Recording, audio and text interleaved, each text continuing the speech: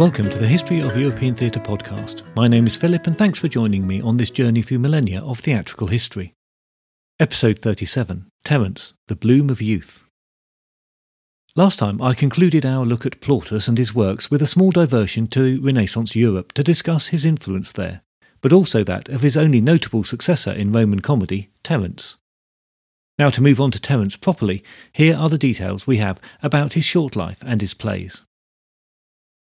Plautus died in 184 BCE, the probable year of the birth of Terence. That's a nice, neat pattern for us to see, but in fact his birth has been calculated at anything between 195 BCE and 184 BCE. Plautus, you'll remember, supposedly had a hard start in life. Terence's was even worse. He was born a slave, either in Carthage, in the modern Tunis in North Africa, or in one of the Greek colonies in Italy, and then taken with his mother to Carthage. His place of birth is largely derived from the third part of his full Roman name, Afer, which suggests that he was from the Afri tribe, who originated near Carthage, but there's no certainty for the provenance of this. Some have suggested he was of Berber origin, some that he was from one of the Arabic-speaking tribes in the area. He's described as being dark-skinned, but that's too vague to be useful in trying to define his ethnicity, and his exact ancestry is perhaps not that important. What we can be sure of is that he was a slave, although not how he or his mother came to be in that situation. Rome and Carthage weren't at war at the time, so there's no obvious reasons. It was as a slave that he came to Rome at some point and ended up in the household of Terentius Lucanus, a Munyer and Roman senator. The master saw some talent in the young slave, presumably fine manners, intelligence and imagination, and had him educated. He then went further and granted him his freedom, and in gratitude the newly freed slave took his former master's name and became Publius Terentius Afer. His talents must have been prodigious and obvious, as he soon started moving in august circles in Roman society. That circle of associates included Scipio Africanus the Younger and statesman Gaius Laelius, both of whom were scholarly and intellectual and encouraged Terence in his writing. We know very little about the life of Terence, but here is one significant story. As an aspiring playwright, he was invited to a banquet being held by Caecilius Statius, the most famous comic playwright of his day. The invitation for the lowly ex-slave was procured by the aediles, the magistrates responsible for theatrical activity in the city, so that Caecilius Statius could pass judgment on the young writer. Terence was placed at the bottom end of the table, but as soon as he read the opening passage from his work in progress, the play Andrea, he was asked to take the seat next to the host. He remained there for the duration of the dinner and afterwards, so that Caecilius Statius could hear more of his work. The two were firm friends from then on. And a small pause here to acknowledge Caecilius Statius, who appears as little more than a shadow in the story of Roman theatre as it's been handed to us. We know of some 42 plays he wrote by titles only, and only a measly 300 lines of text survive in manuscript fragments. That is particularly frustrating, as Cicero ranked him as first among the Roman comic playwrights. As we see it, he operated in Plautus's shadow, but perhaps it's more likely that they shared the same audience with a measure of equality. Horace, who was no fan of Plautus, said Caecilius had dignity, and commented that his plays were extremely popular. Born about 219 BCE in either Gaul, Rome or northern Italy, depending on your source, he could have known an ageing Plautus as a young man and seen his plays in original presentations. But his was another career that was not plain sailing. Later, Terence records that his producer, Ambivius Turpio, was responsible for rescuing Caecilius's career at a time when he would have otherwise been driven from the stage and his art. The exact situation here is frustratingly elusive, but the sense is that Caecilius was being actively and consistently criticised to the point where he was about to abandon playwriting. Terence's connection to Ambivius Turpio came through Caecilius. Turpio is recorded as a promoter and actor working with Caecilius, and seems to have turned around his fortunes, presumably by convincing the public that his work was good, whatever these critics said, and did so as an exponent of his work, either as producer or actor, or maybe both. It's believed that he also produced and acted in all of Terence's 6 plays, and continued to promote and act in them after Terence had died. In one play, The Mother-in-Law, he is explicitly identified as delivering the prologue. Every suggestion is that they worked as a playwriting-producing team, and Turpio was a considerable boost to Terence's prospects as an established figure, putting his weight and reputation behind the work of a new playwright. Terence seems to have had a similarly close and loyal relationship with a musician slave who composed music for him, again probably for all 6 plays. As for Caecilius Statius, sadly, beyond these details we know nothing more of his life. It's possible that Caecilius and Terence ran into the same problem. The paucity of surviving work by Caecilius is a problem here, as we cannot really compare him to Terence or Menander based on just 300 scattered lines, but we do have some commentary from Aelius Gellius, who was able to compare manuscripts in detail when he was writing in the second half of the 2nd century CE. He admired the Latin comedies, but found them wanting when compared to Menander's original works.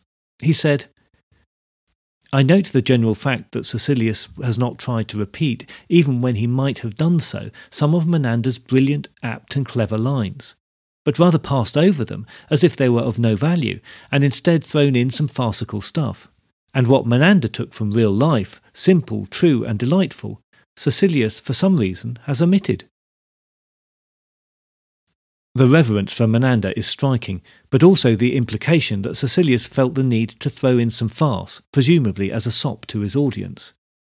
By his time, had the Hellenizing influence become so strong in Rome that among the patrician class divergence from Greek purity had become unacceptable.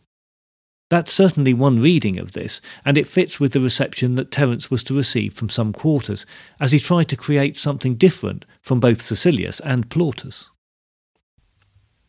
It seems that this support and admiration from the elite caused some gossip to be put about regarding the originality of Terence's work. Rumours circulated that his plays were in fact written by his patrons. Nothing remains that comes anywhere near proof of this, but the rumours persisted and dogged his career. And rumours like that would have put Terence in a difficult position. If his supporters were in fact the authors of the plays, then they must have had their reasons for not wanting to be named as such, and, as complicit in the arrangement, Terence could hardly expose them. But then he could hardly offend them by suggesting they were incapable of writing the plays either. He did, however, address the issue in the prologue to his last play, The Brothers, when he said, "Some people who don't have good feelings about our author are saying that some gentlemen of good reputation have been helping him with his plays, in fact, writing the words for him. They think this a serious charge, but our author takes it as a great compliment to be considered the friend and confidant of men who are so loved and admired by the people. Who amongst us has not had occasion to accept their help without reservation, whether that be in times of war, in affairs of state, or in a business matter?" So, not exactly a denial, but a clever middle path to try and keep all concerned on side. Scipio the Younger was a key supporter, and quite a young man at the time, probably close to Terence in age, but their situations could not have been more different. He was the son of an established family who had produced generations of venerated military commanders, and soon proved his own worth on the battlefield. Aged only 17, he acquitted himself bravely during the Third Macedonian War. It must have been after his return from that campaign and before he volunteered to go to Spain for the difficult Numantine War in 151 BCE that he met, befriended and supported Terence. By the time he left for Spain, Terence was already a few years dead. Scipio went on to fight in the Third Punic War and was elected consul as the only man believed to be capable of ending the Numantine War that had dragged on. He did end that war in 133 BCE and enjoyed a vibrant political career until his somewhat mysterious death in 129 BCE. The politics of the time with the rise of the Gracchi brothers are not for discussion in this podcast, but enough to say that they could have led to his assassination or suicide. The exact circumstances of his death are uncertain, to say the least. The cultural circle that orbited around him became known as the Scopionic Circle, and included, alongside playwrights Terence and Lucilius, the historian Polybius and the Stoic philosopher Panetius, among other poets and writers. The common thread in the group was an appreciation of Greek culture, literature and humanism. Even as a young man, Scipio was certainly rich and powerful enough to help pay for and promote theatre, but there's a lack of evidence about his own literary skills. The most likely scenario is that these patrons offered help and constructive criticism to a young playwright who they liked and in whom they saw a prodigious talent. Once again, we will never know for sure, but Terence seems to have been keen to appeal to the patrician set who supported him. The language he used was the refined Latin that this group espoused, and he avoided the crude language, vulgar characters, and the situations that other playwrights used to please the masses. He may even have aspired to the greatness of his Greek predecessors, although he would never achieve that. His skills with Latin are particularly impressive, as it was not his native tongue, but he belongs to the group of artists who find clarity in the use of a second language precisely because it was learned and new to them. He was skilled at crafting epigrams, which were sometimes copied from the Greek, and in time became an excellent crafter of plays. He was a good judge of when to simplify a plot and when to make it more complex. He took Menander as his chief model, so of the 6 surviving plays, 4 are based on Menander, with the other 2 being based on the plays of Apollodorus of Carystus, who was himself a follower of Menander. Terence rather modestly termed himself as just a translator of Greek plays, but he was truly an adapter, just not quite as freewheeling as Plautus. This may come from the reverence for all things Greek, but also out of necessity. As an ex-slave and new citizen, it would have been unwise to set his plays in Rome and portray the Roman citizens as untrustworthy or duplicitous, particularly as he needed to keep the support of the patricians. To effect the required detachment, he set the plays clearly in Athens and retained Greek names. The audience is in no doubt that this is a non-Roman setting. His particular strengths were for characterisation, which goes well beyond anything found in Plautus and Menander, where characters served the plot and little else. These more rounded characters are achieved through the use of dialogue. Where Menander would have a long monologue, Terence has a lively conversation. Where Plautus would have used an aside or physical comedy, Terence gives us a narrative conversation that progresses the plot and a joke that's more natural to the character and not just inserted for the sake of the belly laugh. In fact, the belly laugh is not a feature in Terence. His forte was the sophisticated, knowing chuckle. For the first time in Greek and Roman comedy, we can perhaps talk of the motivation of characters being a major consideration for the playwright. Dialogue, stage action, entrances and exits are all there to progress the plot and keep up the pace, and because of that consideration, Terence avoids the plot holes that are sometimes found in Plautus. Terence was a meticulous crafter of plays, which give a very different impression from the more flamboyant work of his predecessor. Despite the debt to the Greek, Terence was never tempted to end his plays with the Deus ex machina.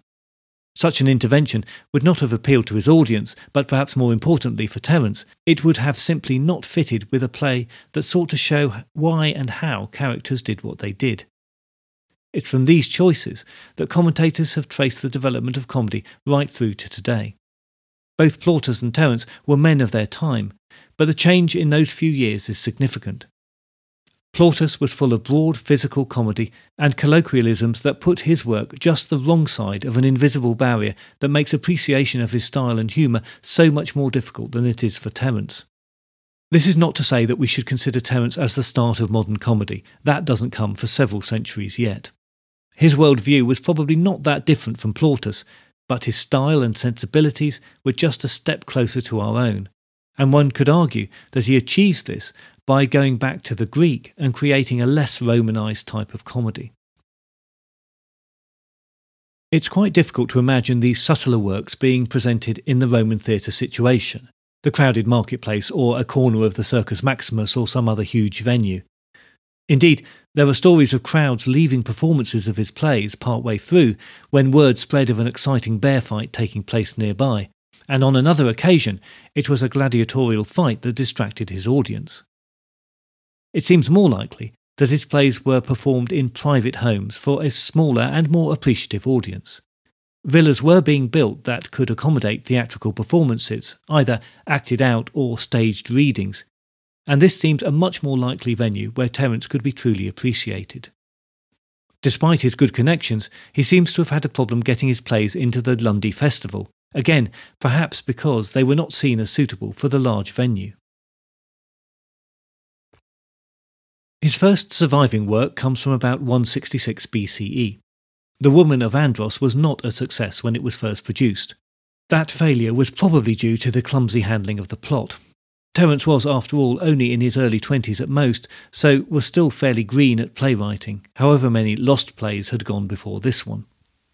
The play is an adaptation of Menander's play of the same name, with a bit of his Woman of Perinthia added into it.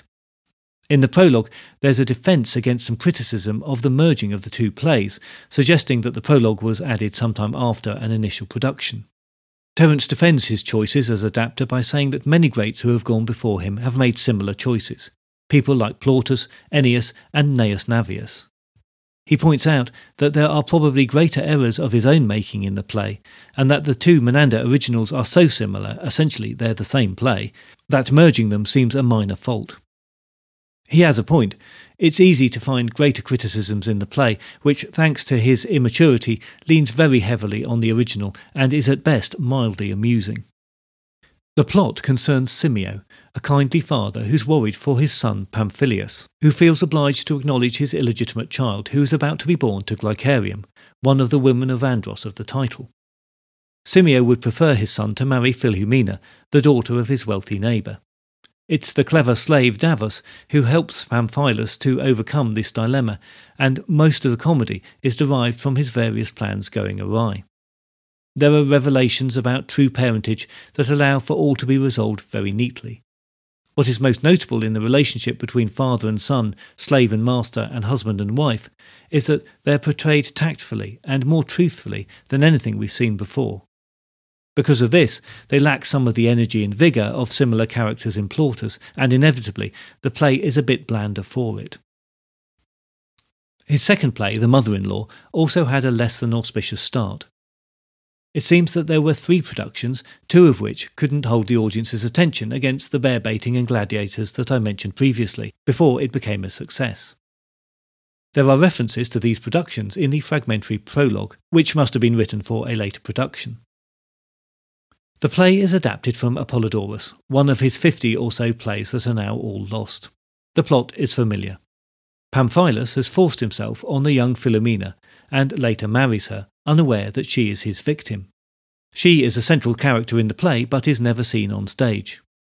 When Pamphilus returns from a business trip to find her with a newborn baby, he immediately suspects her of infidelity. Her innocence is proved with the help of the kindly courtesan, Bacchis, who numbers Pamphilus amongst her former clients. The eponymous mother-in-law is Sostrata, who becomes embroiled in the concealment of the baby and then torn between accusations from her husband and her son. The recognition scene that reveals the true parentage of the child via, of course, a lost ring happens off-stage. Which I'm sure all sounds very familiar to you now. But for all the tried and tested plot, the picture of family life painted by Terence is remarkably warm and, in some ways, quite modern. The characters ultimately do have the best interests of the young couple at heart and a genuine interest in finding a solution to their problems, rather than manipulating it to their own ends. The play is sentimental, and with very few outright laughs. Once again, we see Terence playing with some of the subtleties of human nature and human characteristics in quite a nuanced way. The self-tormentor, presented in 162 or 163 BCE, is taken from Menander. In the prologue, Terence again feels the need to defend himself against the charge of making unnecessary changes to the originals. He states that the play is faithful to Menander, and he will continue to adapt in this way, whatever the critics say. Having defended the dramatist, the prologue then takes on the voice of the actor, commenting on how weary he is of playing the same parts and, as an ageing actor, being expected to fulfil the most energetic roles. It's a plea against typecasting that many of today's actors would still sympathise with, although they probably don't have the problem of being asked to play younger roles from their past that they no longer have the stamina for. It's one advantage or disadvantage of the mask, depending on which way you look at it. The Eunuch is his most overtly farcical play. Written in 161 BCE, it's taken from Menander's The Parasite. Once again, Terence evidently faced criticism and cries of plagiarism, enough to prompt him to the defence in a short prologue. He protests that he was not aware of the previous Latin versions of the source material by Gnaeus Navius and Plautus. Now that's difficult to judge, but it seems unlikely. Notwithstanding that these are all stock characters, two of the principals do owe more to the later Latin versions than to Menander. Chiria is a young man of a good family who falls in love with the slave girl Pamphila. He disguises himself as a eunuch to guard her, but at the prompting of his older brother's slave Parmenio, he forces himself on her during the night. A genuine eunuch is then accused of the deed, much to his bewilderment, and after he is exonerated, Pamphila discovers that she is in fact a freeborn woman, meaning that Chiria can marry her. The strengths of the play do not come from the young characters and this basic plot, but from the older characters and subplots that revolve around them.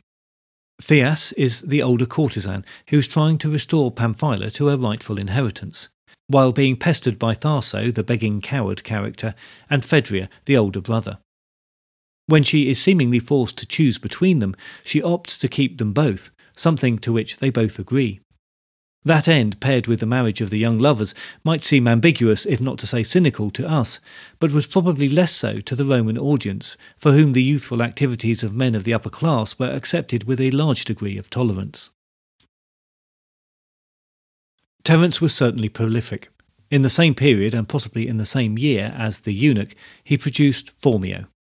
This is taken from the Litigant by Apollodorus and is seen as one of the best examples of Roman comedy, as it combines all of the expected elements of mild social satire, intrigue, love, witty dialogue and gentle humour. Although the story is a well-known one, Terence crafted the play in such a way that it is well-paced and the events plausible, resulting in a fresh and lively piece. Phormio is the parasite character and the model for many later versions in the 16th and 17th century plays. The impulsive young Antipho falls in love with Phanium, while his father Demipho is away on business. She is poor and orphaned, making her unsuitable, but Phormio sees how he can help them out.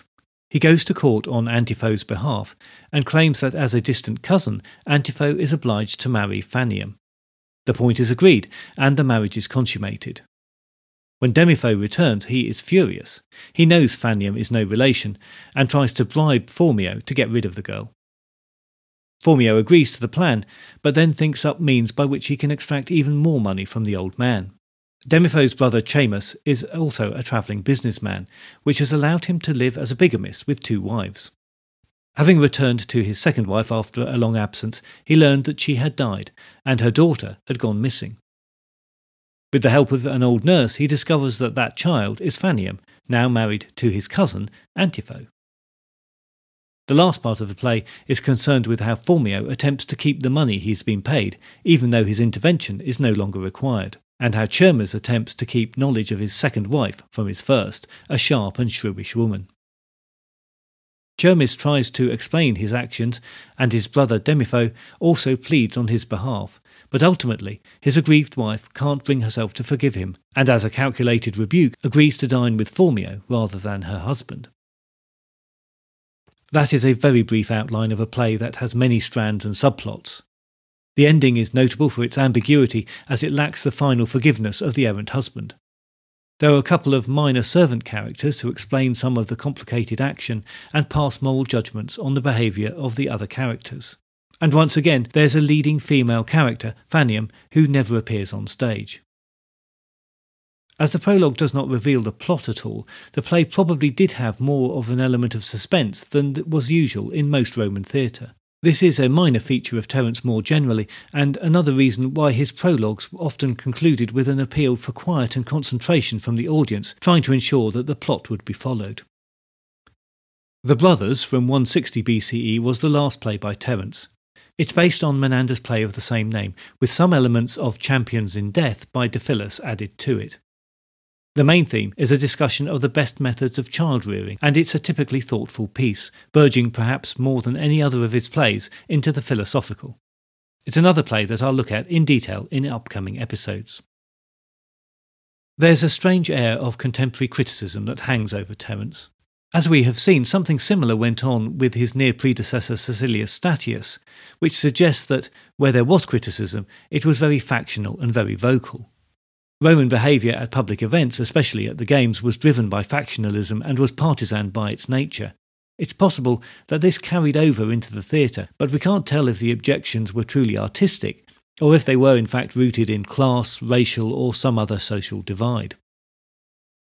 On the one hand, Terence is accused of copying the Greek comedies too slavishly, on another, of changing them about too much. It seems whichever way he went, somebody was not happy with his approach. It's difficult not to conclude that these criticisms were mostly from professional rivals who feared the talents of this rising star and the powerful friendships that he managed to forge at an early stage. There's little consistency in them, and, as far as we can tell from this distance, not much to criticise that is unique to Terence. Many other Roman dramatists plundered the Greek legacy. Indeed, as we've repeatedly seen, it was the norm to adapt from the Greeks. The best guess is that these jibes were unfounded, but clearly they hit home enough for Terence to feel that he needed to defend himself in the prologues. A lot of the accusations came from one individual, Lucius Lanovinius, an older dramatist who seems to have been particularly jealous of or threatened by Terence. We don't know why he felt this so keenly, but his accusation of outright theft of the work of others prompted Terence to respond with, "Nothing is said today that has not been said before." Given the Roman way of using Greek plays, that seemed like a reasonable defence, and maybe he was just a bit thin-skinned and oversensitive. One can imagine his more socially confident and secure sponsors telling him not to worry, but equally it's possible that such criticism might have had an impact on popular success, and he felt justified in defending his art. These criticisms may have led to his early death in about 159 BCE.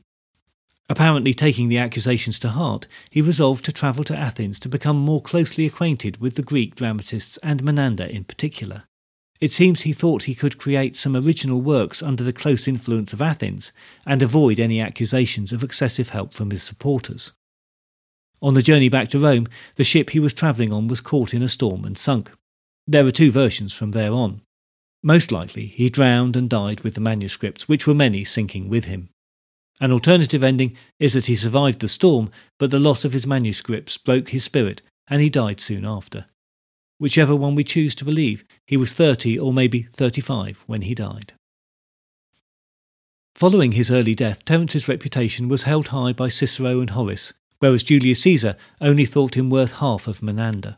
That might seem a cruel judgment to us, but as we only have very little of Menander's work, and most of that in poor fragments, but an almost complete 6 works of Terence, it's not really fair for us to judge. In previous episodes, you've already heard how his stylish Latin helped his work survive through the fall of the Roman Empire and onto the medieval period.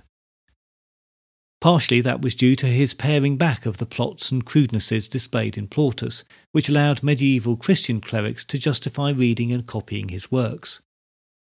There is even a story of 10th century nuns adapting and acting in his plays, which is one of the strangest anecdotes I've found in the history of theatre so far.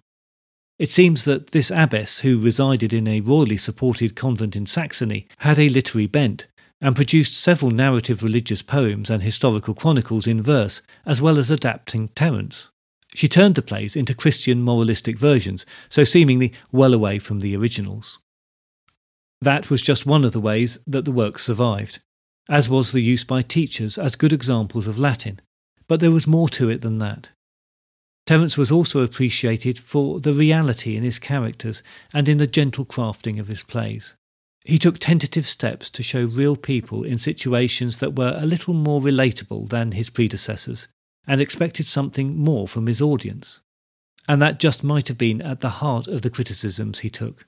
As he moved firmly away from the Plautine modes of presentation, he got too far ahead of the general audience and couldn't bring them with him.